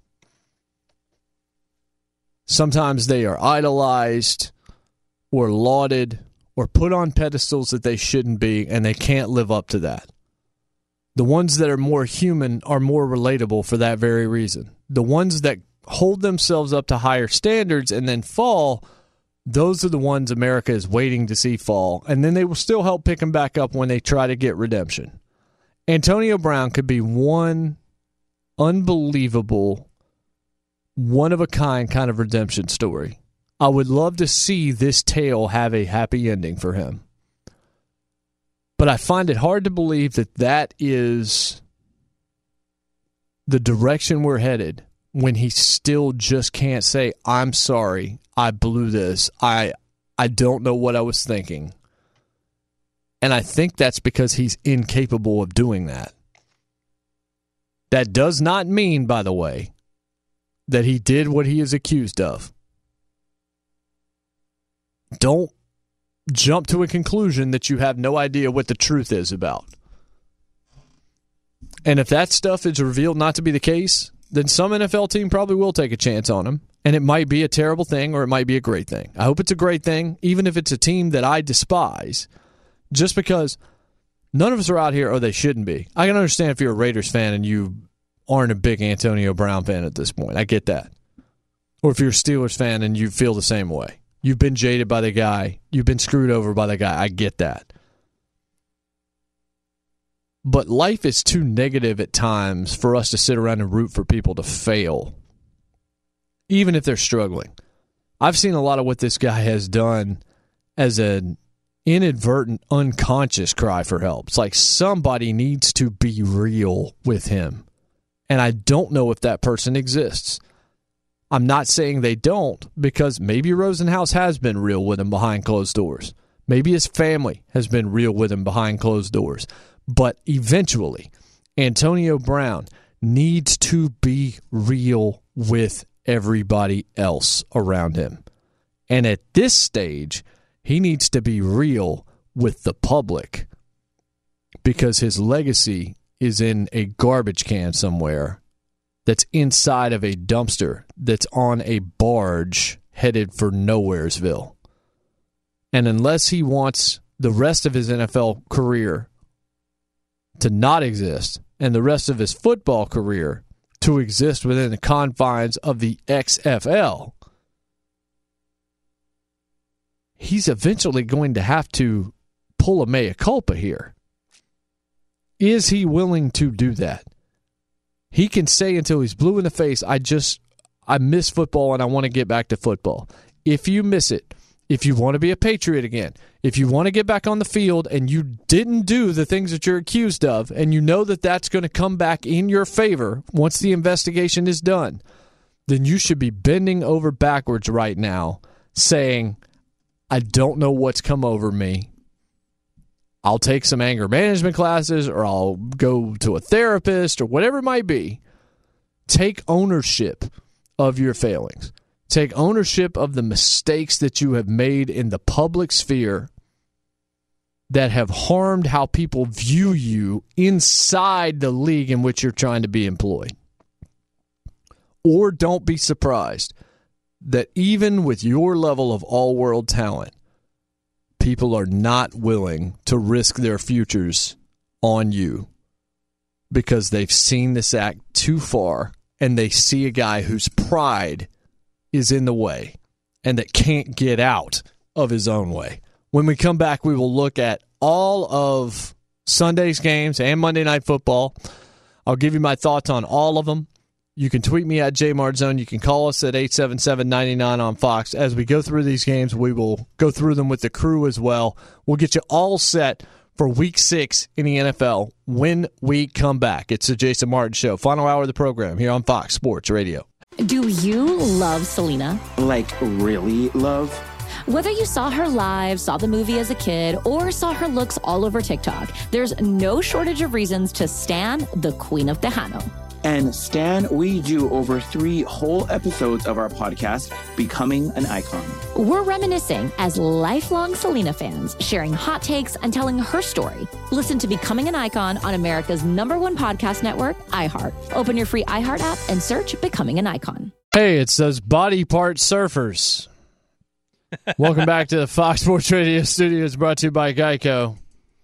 Google it, folks. Want to hear something amazing? Maybe it's Pepper, but it's definitely Discover. They match all the cash back you earn at the end of your first year automatically. There's no limit at all to how much they'll match. Millions of people a year getting a ton back, getting their cash back matched at Discover Cashback Match. All you need to do, hit up the website. You can learn all you need to know about it at discover.com/cashbackmatch. Jason Martin here, Jason Martin Show. I'm at JMartzone. You can find me there. Somebody tweeted me, and a couple people have asked me this week. Actually, somebody from the Big Lead wanted me to do a podcast about El Camino, the Breaking Bad movie that hit Netflix on Friday, and I didn't respond to it, and I kind of overlooked it. Maybe I'll do it this week, but I haven't seen it. There was a death in my family that I did not find out about until a couple of hours after this show last week, and that put me behind on some things because we had to attend to that a couple of days ago. So we will talk about El Camino on this show next week and I may write on it this week as well. So stay tuned at JMartZone. You can see all that I'll have to say about that as I actually have a chance to sit down and consume that product. Okay, let's take a look at the schedule in the NFL and pick these games. Everybody out in L.A. has a live microphone as well, so we will get their thoughts. Eric, you don't have to worry about your Bills. They were here in Nashville a week ago in a game that Tennessee probably should have won but still found a way to lose. And I think the Bills are going to make the playoffs as a wild card, and I think that game was a knockout game for the Titans because now they have to win the division because that's a tiebreaker that the Bills will have over them because we know the Bills are not going to win the East. Usually I'm excited about the Bills going into the bye week because they can't lose and make their record worse. But now I'm a little upset. I'm like, hey, maybe we would have got another win this week. But I'll take the bye week and, gloriously walk into the next week 4-1. Yeah, it's impressive. So the Bills are off, the Bears are off, the Colts, who had a huge win over Kansas City last week, they're off, and the Raiders are off. Schedule begins 9:30 Eastern Time this morning in London, Carolina and Tampa Bay, an NFC South matchup, and a pretty decent one. Tampa, the offense has been a little bit more impressive than maybe we expected. The Bucs, I think, are 2.5-point dogs right now, I believe it is, to the Panthers. This should be a pretty close game. We haven't seen Cam Newton in a while. Probably shouldn't have seen him at all this season because he got hurt in preseason. It was sort of thrown under the rug like it didn't matter, and it has come back to bite him. But Kyle Allen's done enough because McCaffrey's been awesome and the defense has been awesome. This seems like a game. Look, when you go to London, all bets are off because there's lag and there's just all sorts of distractions surrounding what happens there. I could see either team winning this. It's 3-2 Carolina, 2-3 Tampa Bay. I'll say Carolina wins this game. Wouldn't be surprised to see it go the other way. How do you guys feel about this one? I feel like it's going to come down to whether or not what Jameis Winston we've gotten. I feel like he's definitely, it's a kind of a 180 from the Jameis Winston we've seen in the season's most recent past. So I think a lot of it will depend on what his play is and what Jameis Winston exactly we're going to get across the pond. I think that's very true. Am I crazy for trusting in Kyle Allen at this point? I feel just lightheaded thinking about it, but I believe in this Panthers team at this point, and I don't know why, but I can at least trust them to probably acclimate over to London probably a little better than I can with the Buccaneers. I just don't know what I'm getting week to week with Jameis Winston. This just feels like a game where Christian McCaffrey should have a huge day. Now, Tampa Bay's defense has improved vastly more than we thought they were going to be. Todd Bowles turned out to be a great hire, which I don't think that's a surprise that he turned out to be a great hire. But Bruce Arians knew what he was doing to bring him in out of that Jets debacle because we still know what a great defensive mind he is. So that makes it a little bit more intriguing. But this could be a Winston 4-interception kind of game against this Carolina defense. Plus, Carolina already lost to them on that Thursday night football game that had the lightning delay and all of that. I expect the Panthers will get right here as well. Seattle at Cleveland. Seattle 1.5-point favorite in this game. Browns look terrible against the Niners. Baker Mayfield has been bad most of this season, but he's still talking. Beckham is still talking. How much do you trust Seattle is the question. I trust Russell Wilson, so I will take Seattle on the road, even though they're not the same team on the road. Russell Wilson's just a winner. Baker Mayfield has been a winner at times. This is a game that they need, but I think there's going to be a hangover, and I still think they have a coach that is in over his head in Freddie Kitchens. So I just feel better about Seattle going to 5-1. How do you guys feel about this one? Seattle's road record in recent years has been better than it's been in the past. I believe this year alone, though, they're like 2-1. They've suffered one loss to the Steelers. Granted, one of those victories was a 1-point scrape by against the Bengals in week 1, but I've sold all my stock on the Browns. I think they pulled probably, I give them props, they pulled probably the greatest magic trick of the past decade in making us all believe that the Browns were legitimate during the offseason. Yeah. But I'm off them completely now. There's nothing they can do that will really bring me back around. Yeah, talk about two teams that are coming off of like complete opposites. You have the Seahawks with their huge win over the Rams, and then the Browns got just destroyed by the 49ers. So there's really, it's one of those, like, let it ride in Vegas. There's really nothing to pull me off of the Seahawks bandwagon off of last week and make me have any kind of confidence in the Browns coming out last week either. Yeah, we agree there. This one's going to be awesome. Houston at Kansas City. Deshaun Watson at Patrick Mahomes. Two guys that probably should have gone 1 and 2 in that draft, even though at the time I don't think you can fault anybody for not taking Mahomes that high because you just didn't know enough. I thought Watson should have been the clear number 1 pick in that draft. If you recall, he was not, and Trubisky went number 2, and Chicago moved up, I believe, in order to take him. But Watson and the Texans coming off scoring over 50 against the Falcons, an incredible performance there. Mahomes and KC off a mortal performance, even with Leonard at home for the Colts, watching the game with a beverage in his hand on the recliner because he's banged up. The Colts are uber impressive with what they're doing here.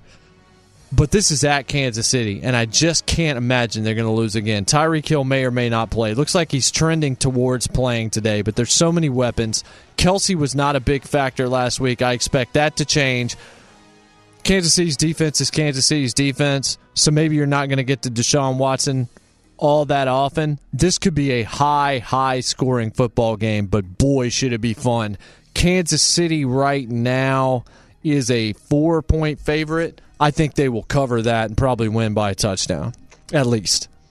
I'm a little less confident in Kansas City right now. When they played the Lions, I thought that Matt Patricia unveiled basically the blueprint to slow down Kansas City like he did the year prior when he basically unveiled the blueprint that was later used by the Patriots in the Super Bowl to stop the LA Rams. And we saw that with the Colts. The Colts did exactly what they needed to. They ran the ball. They held on time of possession. And do I think that the Texans can do the same thing? Absolutely. Are they smart? Is Bill O'Brien smart enough to employ that same strategy? I don't know. I hope he was watching. I hope he was taking notes. I think right now Kansas City is vulnerable, and you're not going to get many more chances of that, and it's on them to kind of adapt. So I don't know. I'm a little crazy here, but I almost like Houston in this spot. Man, that's a tough place to go in and play. It is, but the Colts just did it. And I think the Texans are a better team than the Colts. I think they have a better quarterback, and they have a better number 1 wide receiver, but I think the Colts are built top to bottom better than the Texans, especially their offensive line. Washington at Miami in the Tank Bowl. Miami doesn't want to win. One thing I did get right, I spent a lot of time last week on this show talking about Jay Gruden, and I said that would be the last game he coached with the Redskins. Indeed, that was the case. Bill Callahan takes over for a Gruden. Where have I heard that before? And Dwayne Haskins goes back to the bench. Case Keenum will start the game. Josh Rosen has been named the starter for the rest of the season in Miami. Poor guy. I don't even care. I don't even know how you're supposed to couch this game. Washington's a 3.5-point favorite because Miami actively wants to lose.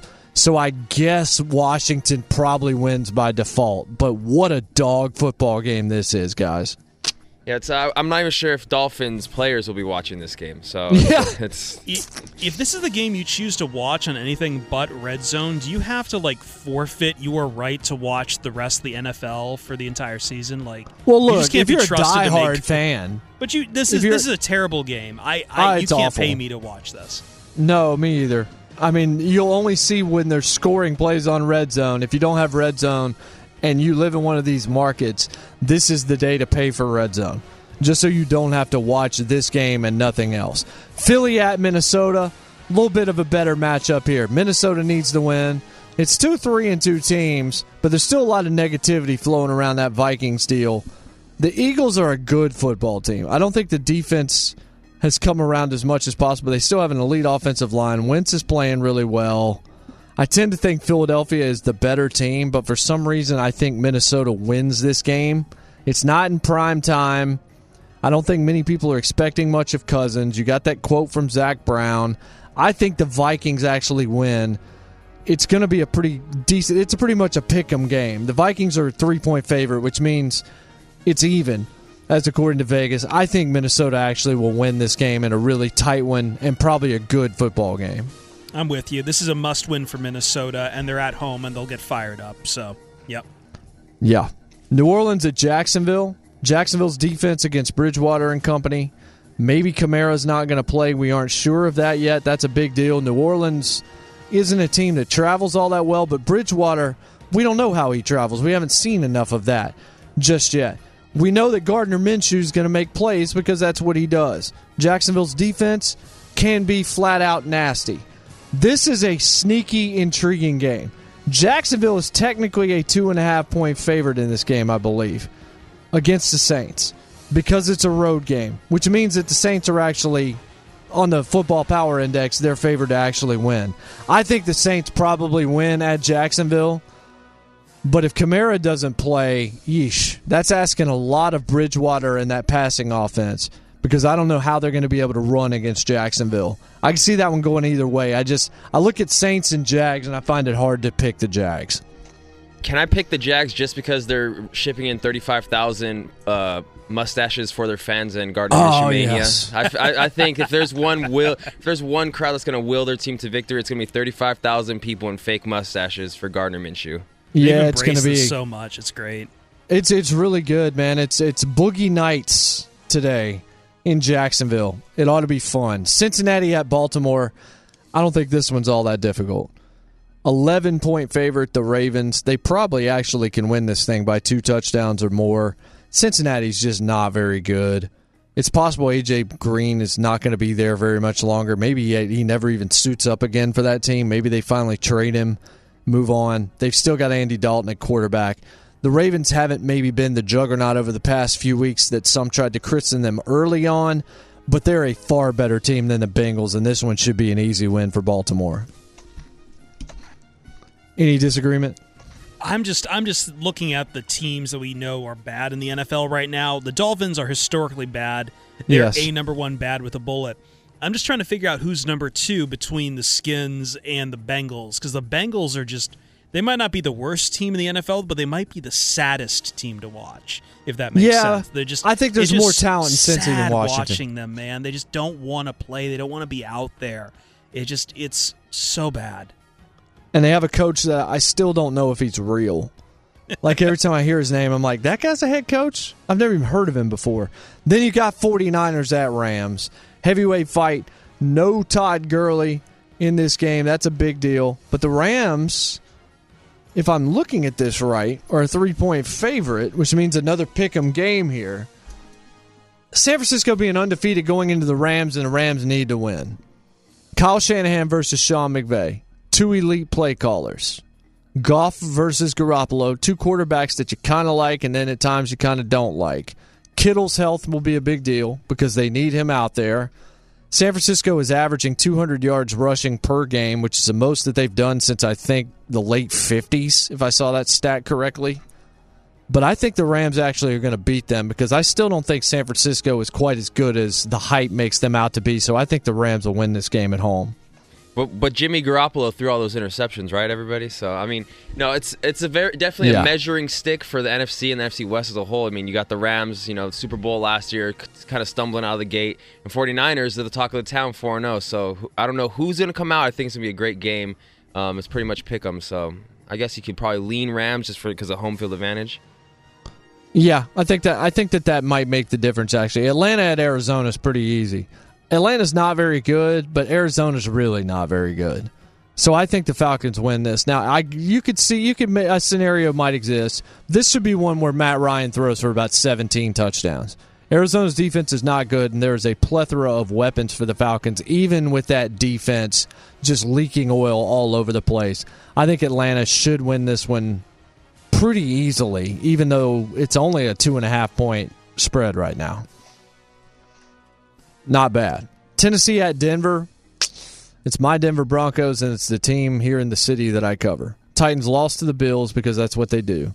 They can beat great teams and lose to anybody, and they could certainly lose to decent teams. Denver got their first win last week. This is a tough place to play. Any altitude, it's going to be cold. I think it's been snowing over the last few days, unless that report that I saw was erroneous. But this is a game Tennessee usually finds a way to go win, but they also trend. When they lose a bad game, a lot of times they lose them in bunches. Remember they lost 2 in a row to Jacoby Brissett and Gardner Minshew? I think they're going to lose to Denver too. I think Denver will beat them and get their second win in a row, and Tennessee's playoff hopes are going to look more and more unlikely after this one.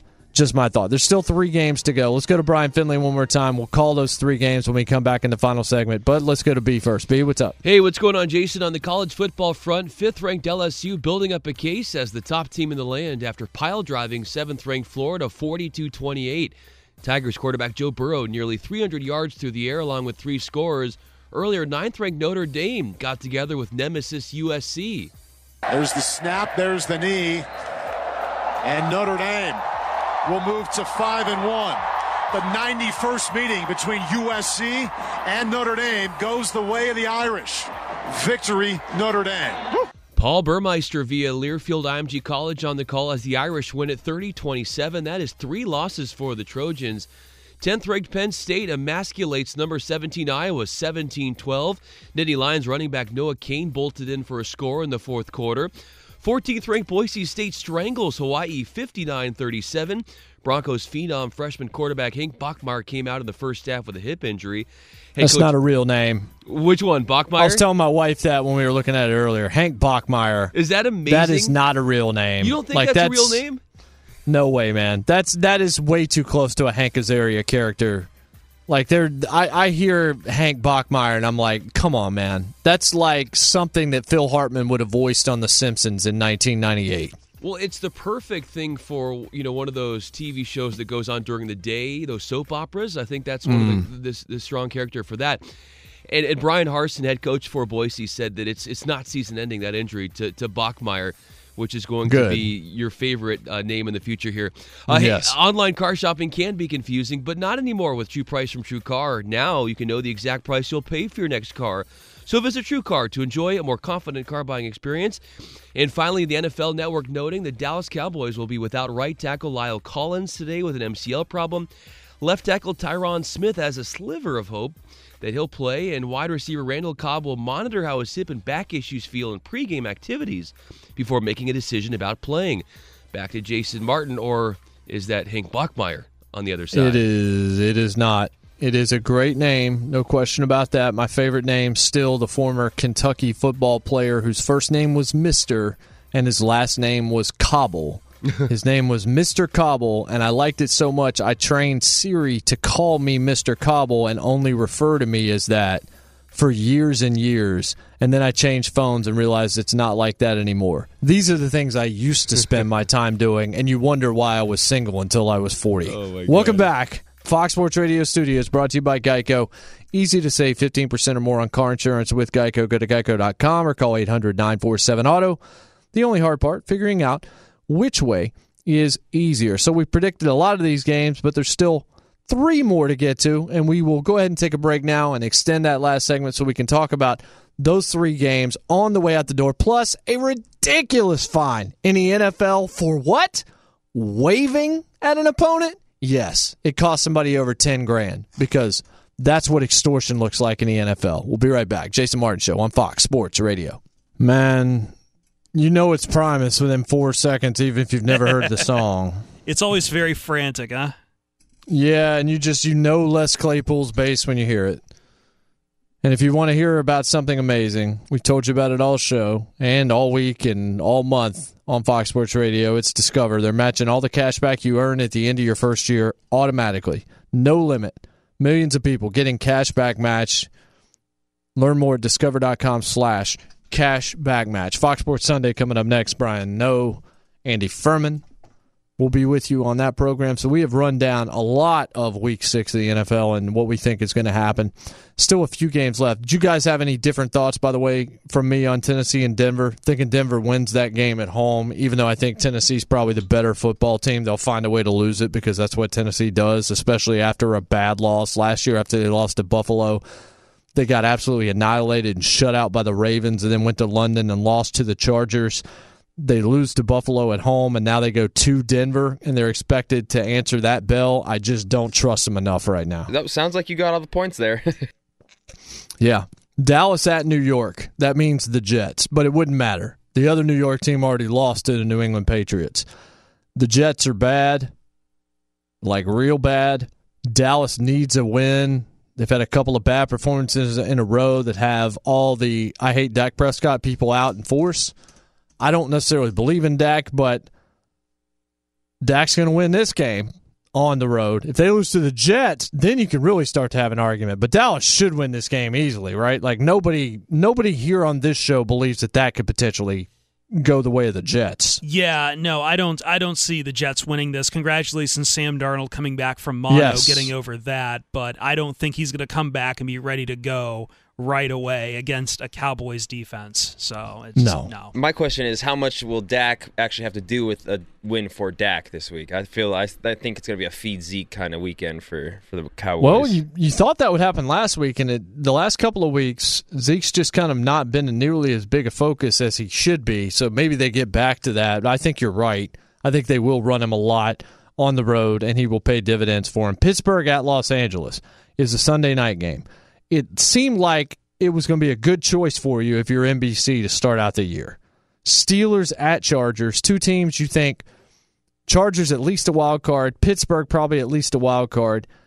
Not so much now. You got Mason Rudolph and that nasty injury that he suffered. The Chargers have not been good at all. Their chances to make the postseason before the season started, I think, were in the high 60s. They're now in the 20s. They're having special teams problems. Derwin James is out for a while, and that's a big loss.